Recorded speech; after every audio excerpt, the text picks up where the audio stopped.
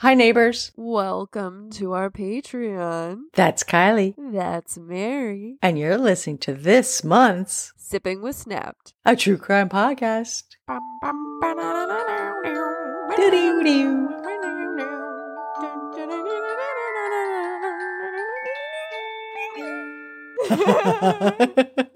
Hi, nosy neighbors. Welcome to our April Patreon. Yes, April. April showers bring Mayflowers. If April showers bring May flowers, what do May flowers bring? Oh, I love this one. What do they bring? Pilgrims. Oh! It never gets old. Never, dad joke. Never. Well, especially living in New England. Yes. I always felt a little more kin to it. I was like, I laugh a little harder because I've seen Plymouth Rock. We saw the Mayflower too. Oh, yes, we did. We went on there and you could ask them questions. It was really cute. Yep. And they had to answer. I was like, I do not know this invention that you speak of. What is this? Yes. What is this month's Patreon, Kylie? I was thinking April showers, wet water, drowning, drown towns. Drown towns. I don't think I've ever heard of these. Yes, there are a surprisingly large number of these in the United States, and they are exactly what the title suggests. They're towns underwater. Oh. During the 20th century, the number of towns underwater grew exponentially as the states decided to submerge some in order to create resources for many. Did they make everybody leave first? Yes. So it's not as morbid as it sounds, but it is kind of crazy to think, all the living people left. Okay, that's true. These drowned towns were intentionally flooded behind new dams with their buildings removed or dismantled and their residents displaced. Wow. Some are well known, like the town beneath Lake Lanier in Georgia, while others are sunken treasures in our own backyards. Wow. Over half of the states in America have sunken cities within their borders, and researchers are still discovering and documenting more to this day. In recent years, droughts have allowed some of these towns to reemerge, while others remain underwater. This week, we'll discuss just a few of these drowned towns, some of them even closer than we thought. There's one in Massachusetts. Uh-huh. Enfield, Massachusetts. It's called Valley of the Damned, but it's D-A-M-M-E-D, like a beaver dam. Like a pun. In the late 1920s, Boston had a serious problem. It was running out of water. Clean drinking water was becoming increasingly scarce as the city and its suburbs rapidly expanded. Did you know that Boston is landfill? Yes. It was little islands, but they just merged them all together? Yes, they filled it in to create Boston. The island that is today. Yeah. There simply weren't enough groundwater or river water resources to go around. The state needed a new water source and decided to construct the Quabbin? It's Quabbin, Quabbin Reservoir. However, there was a problem. 4 towns stood on the proposed site for the reservoir. The New England villages of Dana, or is it Dana? I think it's Dana. Dana, Prescott, Greenwich, and Enfield were fully populated, and residents campaigned to have their homes and businesses saved from the flood. How terrifying. When you're just like, no, I don't want to leave. Like, what do you mean? Did they get land someplace else? I think so. I think in some cases, and I think it depends on a state-by-state basis, sort of. Unfortunately, they lost their battle with the state, or at least get paid for the land. Mm-hmm. And all 4 towns were disincorporated on the same day, April 28th, 1938. Over the next year, the valley was demolished and deforested by over 1,000, quote, woodpecker immigrant workers from Boston. That's horrible. So they came in to help do this, and they were called woodpeckers. Oh, I'd call them a pecker. Some of the old buildings were moved to other towns, but most were bulldozed into piles and burned. The valley was on fire for months. In all, 2,500 people were relocated and 7,000 bodies from local cemeteries were reburied on higher ground. The Quibbin Reservoir finished filling in 1946. It has no flood control, electrical generation, or navigation functions because it was built for one purpose only, to serve the drinking water needs of Boston. The former homes, roads, businesses, and crypts of the town still lie beneath the water of the reservoir. It is still called the largest single-purpose reservoir in the nation and is the city's primary water source. If you live around Boston, you're probably using the water from the reservoir every time you turn on your faucet to take a shower or get a drink. Yeah. That's kind of gross. How crazy is that? Yeah. That there's still the things underneath. I'm glad they took the bodies out-ish. Some of them, yep. So, Kennett, California, the boom town, that sunk. Kennett was originally settled by 9 groups of Wintu Native Americans in 250 villages surrounding what was then an upper stretch of the Sacramento River. European fur trappers settled in the area in the early 1800s, and it's said that 75% of the Wintu population were dead with disease from contact with the white settlers. So sad. Yeah. In the 1850s, it became a gold rush town used for mining and prospecting. And after the railroad was built in 1883, the population really began to rise. Yes. The town was renamed Kennett after a railroad worker around this time. Gold and copper were found from mines in the area, which further brought prosperity to the community, and the town was visited by prominent businessmen off the railroad tracks. It became known for its, quote, Diamond Saloon, which was open 24 hours a day, and distilled and bottled its own successful brand of whiskey. The town peaked in the early 1900s with an estimated population of about 10,000 and continued to prosper during World War I due to increased metal prices. Once the war ended, however, the mines were forced to close and the town's population dropped significantly. Around this time, the Sacramento Valley needed a solution. When water levels were low in the Sacramento River, salt water was coming into the freshwater river from the ocean. They proposed a dam that would store water for release during the dry months when the river was most vulnerable to saltwater intrusion, with the added benefit of controlling the flooding in the winter. Kennett was located along the Sacramento River and the perfect location to build a dam. Damn. In 1935, the government forced the people out of the town with the construction of the Shasta Dam. There's no record of any public hearing to ask Kennett residents their opinion, but the small population of the town was likely considered too insignificant to matter. Insignificant? Most people sold their land to the government willingly, while some waited until the waters began to rise before abandoning their homes.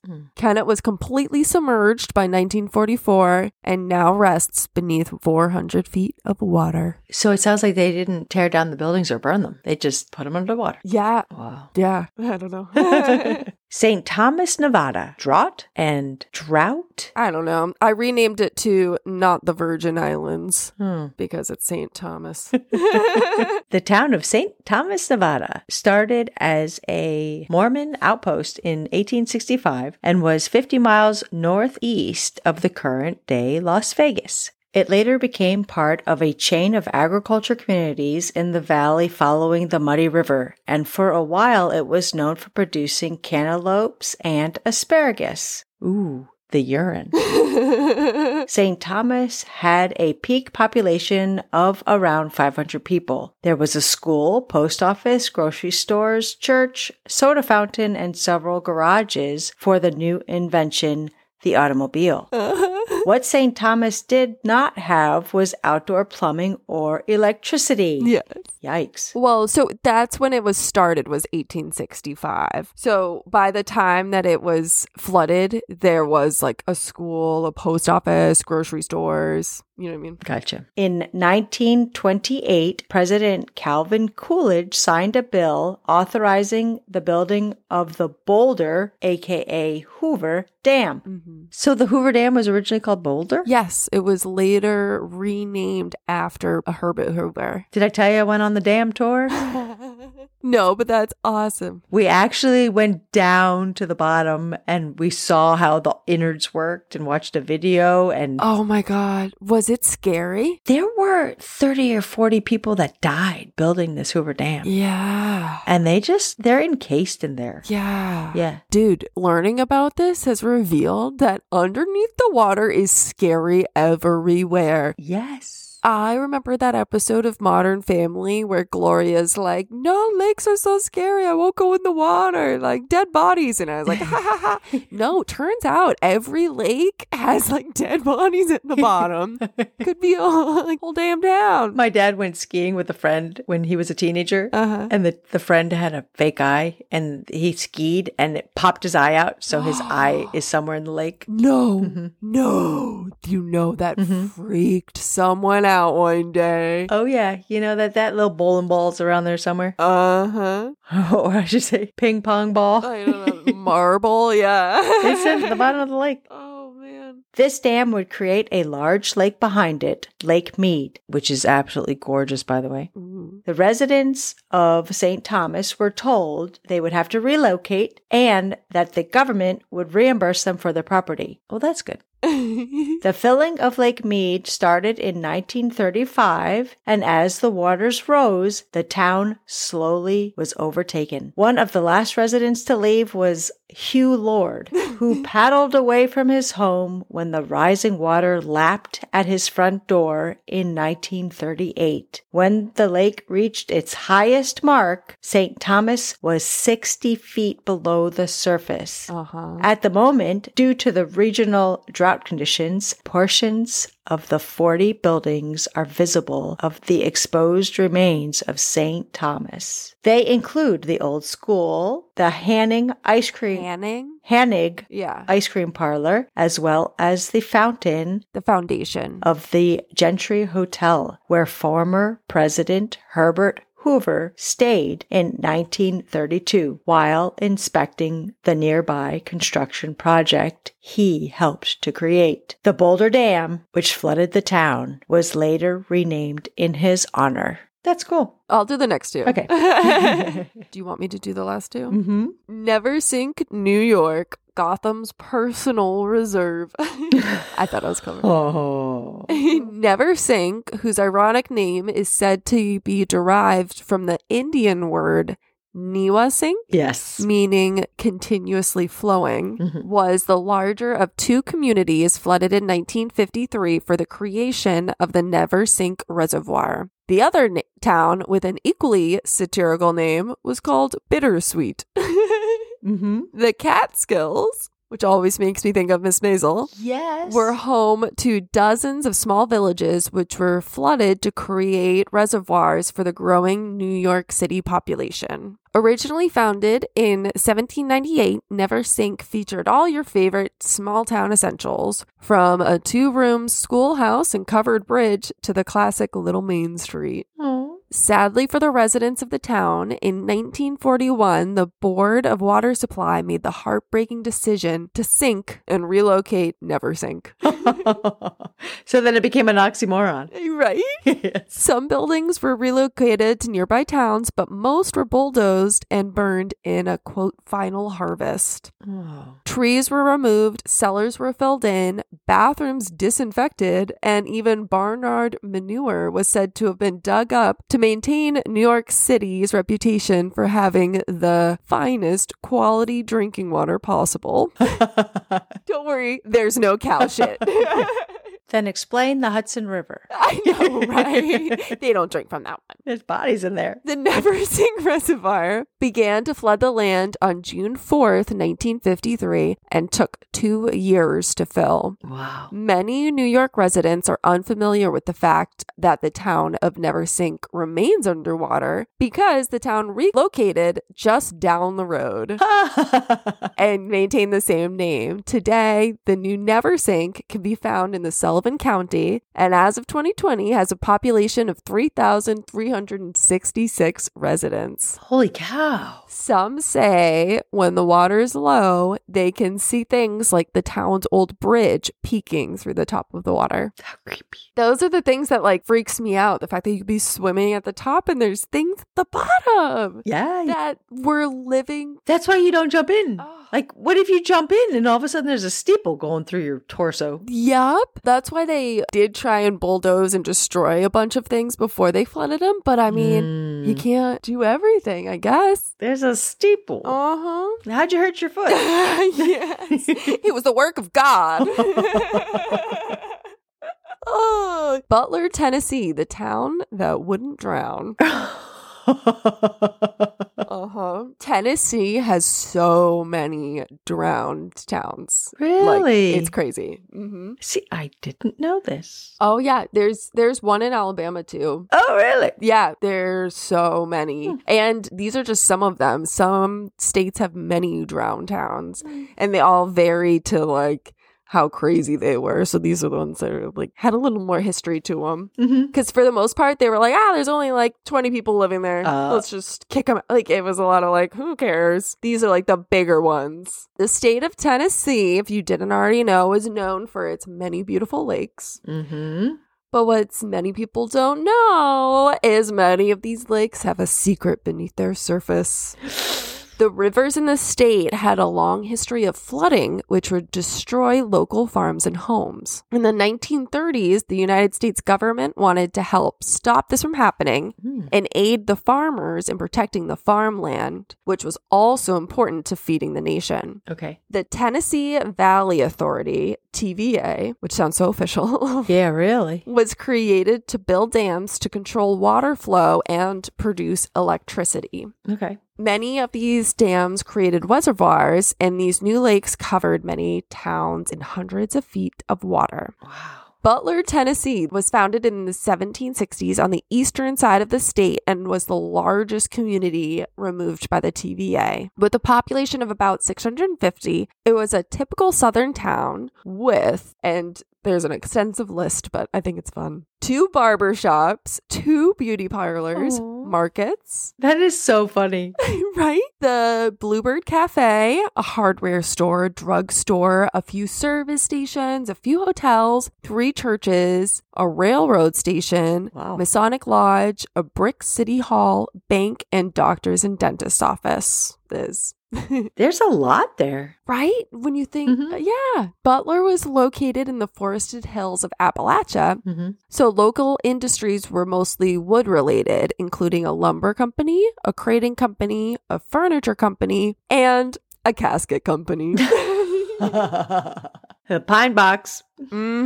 All made of wood. The town was at the mercy of the Watauga River and was deluged so often that flooding was seen as a normal part of life. However, in 1940, a flood resulted in the deaths of 6 people, massive damage to a nearby town of Elizabethton, and washed away much of the Elizabethton to Mountain City Railroad. Oh, wow. So this solidified the TVA's decision that flood control of the Watauga River was a necessity. Okay. Construction on the dam began in 1942, but was put on pause during World War II. On September 6th, 1947, so it was put on pause during the war, but it revamped after. Yeah, the war ended in 1946. Exactly. Yes. So in 47, they completed their purchase of all the real estate interests of the town and paid $35,000 for Butler, Tennessee. Holy cow. for the whole town. Isn't that weird? We listed how much stuff is there. Wow, I wonder how much that is today. Uh-huh. Actually, isn't that also, that's totally the premise of like Schitt's Creek. Yes. I've never seen it, but isn't it they bought a town for something ridiculous like $60,000 or something? Mm-hmm. And it was a small town like this. That's such a good show. I've got to start watching it. It's really good. I think the hesitation is just that I know that it's several seasons and I'm going to fall in love and it's a commitment. Huh. $35,000 in 1947 is equivalent to about $473,733.63 today, which really doesn't seem like a lot for a town. That's still not a lot of money. No. That's not even $500,000. Huh. Wow. In 1948, the floodgates were closed and the Watauga Dam and Reservoir began to flood. No. Around 175 buildings were moved to higher ground at a new town named New Butler. Oh, that's clever. But most buildings were demolished on site. Oh. 735 families had been displaced and over 1,200 bodies were moved from the graveyards. That seems so sacrilegious. Doesn't it? But what would make you feel better having them at the bottom? Yeah, I wouldn't want him at the bottom. Well, actually, right here, some families opted to leave the graves of their ancestors undisturbed. So they're still there, along with a reported slave graveyard that the TVA crews never found, which sounds like it would lead to some hauntings. Oh my gosh, yes. In 1983, a combination of drought and drawdown, which is when they do repairs to the dam, exposed Old Butler. So for just a little bit of time, Don Stout's shoe store, made of stone, and one-room jailhouse made of concrete stood out from the other foundations along the muddy streets, which were still lined with trees, dead, but preserved by the water. How creepy. Like, how creepy when you let the water down and seeing a ghost town, but it's been preserved in water, you know? I can't imagine swimming under the water. Uh-huh. If you go scuba diving or something and you're swimming and then see it. I mean, what honestly blew my mind about this is I first heard about it from Lake Lanier because that's been long known from hauntings and a lot of them traced down to the graves that are still beneath there. But actually, I was at a bachelorette in Tennessee and we were on a lake and it was all like, woohoo. And then the guy driving the boat is like, I don't want to like weird you guys out, but did you know this is a man-made lake and there's a town under here? Oh my God. And immediately I found myself like pulling my feet up and imagining what's down there, like all the life that had to be like crazy. I wonder if there's treasure. I want some treasure. Oh, you know. Yeah. I bet you there's some coins and some coins and some things. And as the climate is changing and a lot of these are resurfacing, they're finding all of these knickknacks. And there are drowned cities abroad, like over in China and Europe and Atlantis type thing. Oh, wow. There's this one, maybe we'll do a European version because there's one in China that I would love you guys to see photos of that's like a Chinese stone palace essentially under the water. It's beautiful. Yes. And since it's stone, it's like undisturbed. So cool. Yeah. But next time you're at lake, there's probably a town below you with a graveyard. And a hand comes up and grabs your foot. So there's a reason that lakes are spooky. Spooky. Listen to your mothers and make good choices. and stay nosy, neighbors. Cheers.